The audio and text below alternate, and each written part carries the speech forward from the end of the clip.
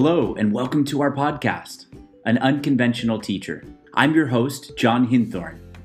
This podcast explores the unconventional methods that make our classrooms and teachers great. We hope to uncover why it is that the unconventional ways of yesterday are now becoming the conventional ways of today. Now let's begin.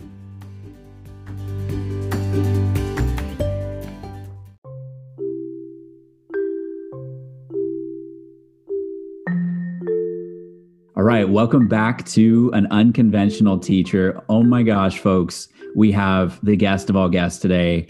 So Kelsey is a recipient of many accolades, New Hampshire History State Teacher of the Year, nominee, just getting all these accolades. And then you say, why, right? I say, oh my gosh, what makes a teacher receive those accolades? So just so everyone knows, we knew each other sort of tangentially through friends in college and then never really crossed paths formally. And then I sort of came across Kelsey as I was launching this project, as I was looking up other podcasters that were teachers. The podcast explores what happened to the women in history class and puts them in. Thank you for being here. Welcome to our podcast, An Unconventional Teacher.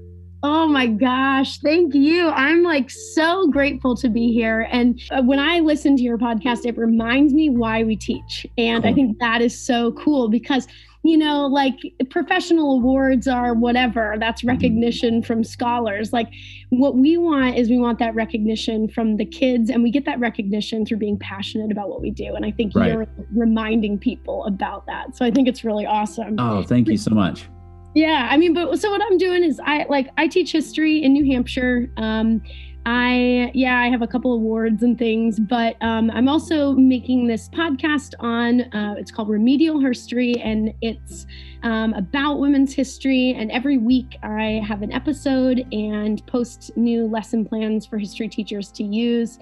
And we're cruising with that. So it's been a lot of fun. One of the things that I do as a teacher is I participate in the National History Day Project. And sweet. That is, unrelated to women's history. It's a inquiry-based program for kids to get into learning. And so I think that is one of the ways in which I've sort of found my niche in history instruction and in high schools. So I've been really enjoying being a part of that program. Beautiful.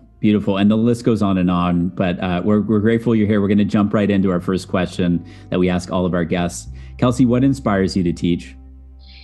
Well, okay, so I'm a history teacher, so I will tell you the what, which is my why, and my why is I love pulling the potential out of kids and getting them, this is part of grit and it's part of growth mindset, but getting them to realize that they are capable of doing hard stuff. Mm-hmm. And so because I'm a history teacher, I have to give you a little bit of the backstory, which is sort of three moments in my life that sort of stand out. My dad was a high school math teacher, and he passed away in his classroom actually when I was 10 years old. Wow. And I'm standing in the school gymnasium. I'm 10, and obviously I just lost my dad, so it's a very tough moment in my life. But I am looking around at the packed gymnasium, standing room only, and realizing the impact that one teacher had on a community. And my dad was really amazing in a lot of ways. He founded the outdoor ed program called Project Climb at the high school he taught at, Kearsarge, and so my whole life, every time I go to my hometown, I have people coming up to me being like, "Oh, you're Warren Brooks' daughter. That's so cool." And I went to get the flowers for my wedding, and the girl who owns the florist shop had my dad in class, and she's like, "Oh my God." And he's a teacher. He's not even anything. He's a teacher. It's just that is such a cool thing for a kid to experience, to realize that impact that just one person can have. Wow. And then so why social studies? I was in my high school social studies class on 9/11, and my school went into lockdown because nobody knew what was going on. And so I had the whole day with my social studies teacher to sort of explain stuff. And I was just like, oh my God, like there's so much I don't know. Yeah. And then when I graduated college, it was in the middle of the recession and there were no jobs. And I realized that I was doing all these jobs I thought were great. But I kept wanting to go back to summer camp and be a counselor there. And I was like, man, I think I just like working with kids. And even though, I had known all this stuff about teaching from those 2 earlier experiences, I had kind of been like, yeah, but my whole family's teachers, I'll do something else. And right. That's what I said too. And that moment, realizing how much I just loved working with kids at summer camp kind of brought me back to that. So that's cool. But my dad pushed me so much to like go and work hard. And I have so many memories of him just like challenging me to like, I'm climbing a mountain and he's like, Brooks, don't quit. And, and we're just like going. And to do that for my students is, there's such a huge like interconnectedness between my mission and my dad. And so, you can't like, why am I doing this? It's this mission that my dad kind of put me on a path towards. So there's no words for that, but thank you for sharing that story. I just got chills down my spine. Before we were talking, you were telling me something and I got chills down my spine. So that's what you get at the Remedial Herstory Project. You just get joy and laughter and depth and creativity. So we'll put all the links to your stuff, Kelsey. Thank you so much. And I did want to just let everyone know you teach at Moultonborough Academy to kind of place you geographically. Yeah. So that's up in New Hampshire. I was just looking at a map because I'm not as well versed with New Hampshire geography. So it's just north of Concord, right? Nobody is. And what a beautiful part of our country to be teaching history, right? Where it's sort of the oldest European-based history stuff going on.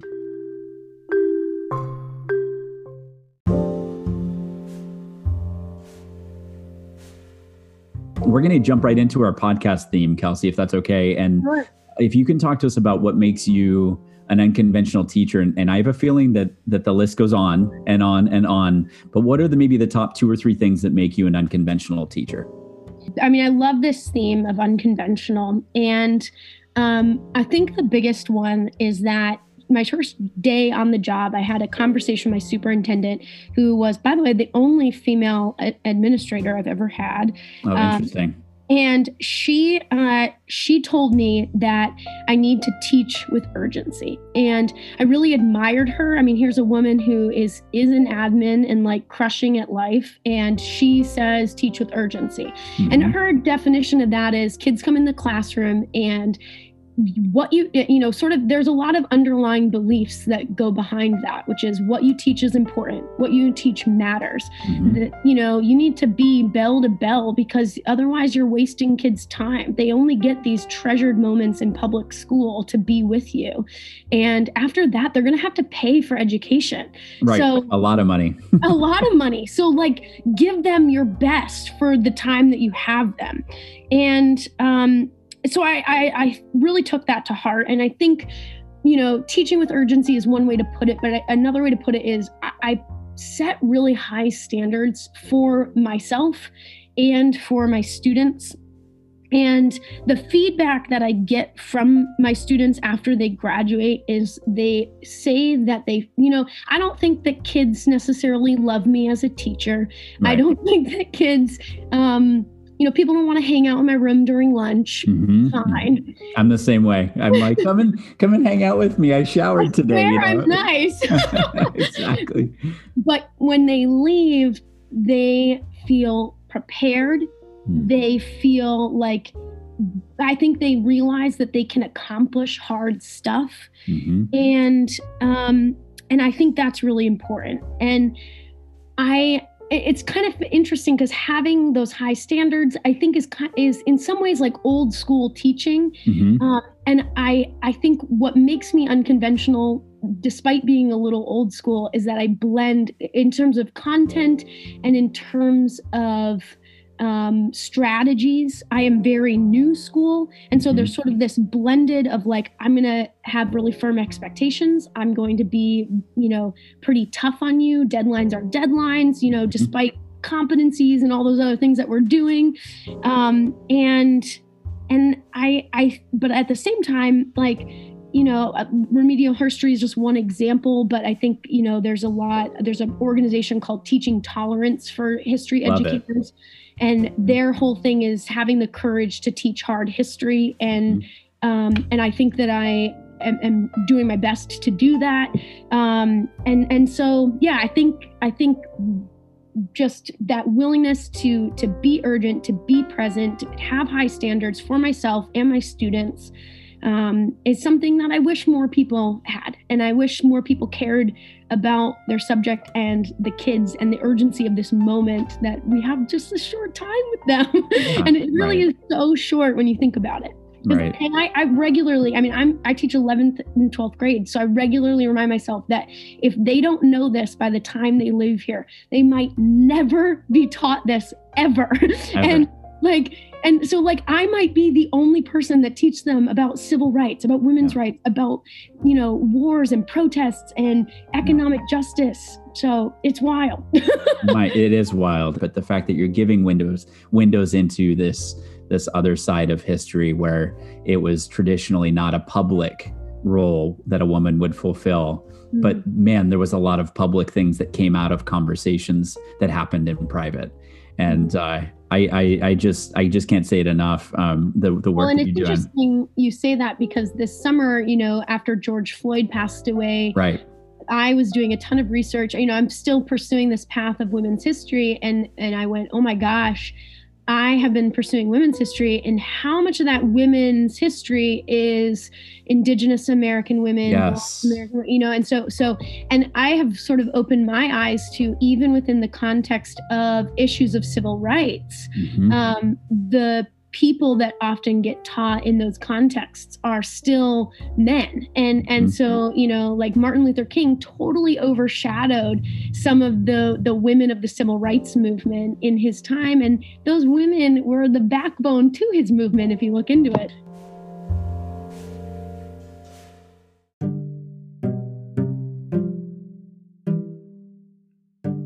Okay, I'd love to hear a story. Kelsey, when, all this time, 8, 9, 10 years of working with students, probably more if you include your camp time, when risk taking paid off, right? When you said, man, I'm really glad I didn't take that traditional route. Can you give us a little story? Totally. So my first year teaching, I went to grad school to get my master's in education. And in that time, I was an intern, a graduate assistant for the National History Day program. And basically my job was to coordinate the New Hampshire state competition. And so I became really familiar with this program, and I thought, this is great. So now I'm a first year teacher, and I'm like, I should do that program. That was so cool. And I ran the state competition, so I know how to do this. And so I decided to do this with my students. Well, oh, nice. It's one thing to coordinate it. It's another thing to lead students through it. Right. So I do this, and everybody said, don't do it. Don't do it. Yeah. Don't do it. Just get your feet wet. Become a teacher first and then try it. That's not me. So I decided to do this program. The way National History Day works is the students pick a topic that they're interested in, and it's really student driven, and they research it, and you guide them as the teacher through the research process. And I didn't realize how much scaffolding you have to provide students. That's what I was just thinking. And so, man, that was hard. And then competencies, we do the competency system. I don't know if you guys do. I've heard of them. Yeah, maybe you can post a link to your school and the competency system and stuff for other folks that aren't familiar. Yeah, so it's basically they have a long time to complete. If they can demonstrate the competency within the year of the course, then they can pass the competency. Right. And my school does it a little bit different, where there are grade caps and stuff like that. But so this is, the kids are deep entrenched in the competency system, and I'm coming from the university. So I'm like, no, like there's a deadline and there are judges coming and you need to be ready to present to them. Like, because NHD, they get historian judges and people from the community to come and like see the kids' projects, and they have to present to a panel. Oh, that is so cool. So I'm like, I have all these professors here, and none of the kids are ready because they've never had a hard deadline like this. Right. And so I'm like, oh my God, I'm so embarrassed. Like, it's not going well. This is really, really bad. And we have this guy who's a community member, and he's very conservative, and he's kind of anti all the money that's going into the school. And I because he works for the Historical Society, so I invite him in to come and be a judge. And I'm thinking like, this guy's perfect, not knowing that he like doesn't really like our school. No way. So he comes in and I do this thing. It doesn't go well. I'm really nervous about it. And I end up getting, the year kind of is just a wash. And I'm like, I get to the end of that day with the competition and I'm just like, oh. And this guy says something to my principal, like, man, the kids don't seem very prepared and, whatever. Oh, no. And I went, oh, no. So you try something, it doesn't go well. Like, what do? You fix it, Fall on your face, right? You fall on your face and you get up. And so I'm like, okay, I need more like deadlines. I need to get, I need to have more scaffolding built in here. So year 2 comes around. I do the same thing, but I go bigger. I include more kids. Now we've got dozens of kids in the school participating in this competition. We move it down to the auditorium, so it feels like this new setting. The kids kind of understand that like judges are coming and it's legit and there is a deadline. And I kid you not a single kid was late, not like turned in the assignment late.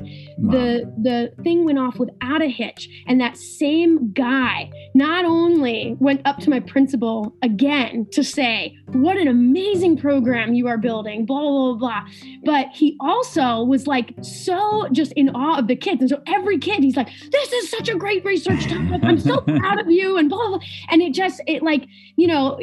literally the year to the next could not have been more different. And right.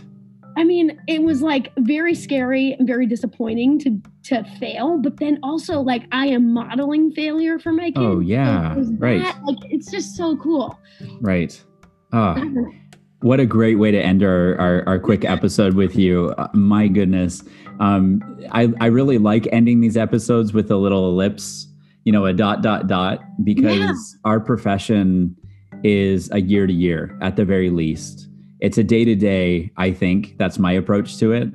The passion, your energy, it's contagious. We wish you all the best, and hopefully we'll stay friends of each other's shows. But the work you're doing is so important to represent half of our world, and the important work that everyone does, not just to raise children, the biological sort of nature. I mean, come on, let's move past. And now sitting in this public sphere that women are sitting in, and it is so great. And then that story that you got to share with us around falling on your face, taking a risk, it not working out. Even the judges are saying, what are these guys doing here, right? This is so not right. And you kept on going. Right? How many teachers would say, well, we're not doing that again? And you staying with it and sticking with it through that thick, that failure that you talked about is so inspiring. I really want to appreciate you for being here. And we wish you all the best in your future endeavors. May the next decade be even better than your first decade in teaching, and take care.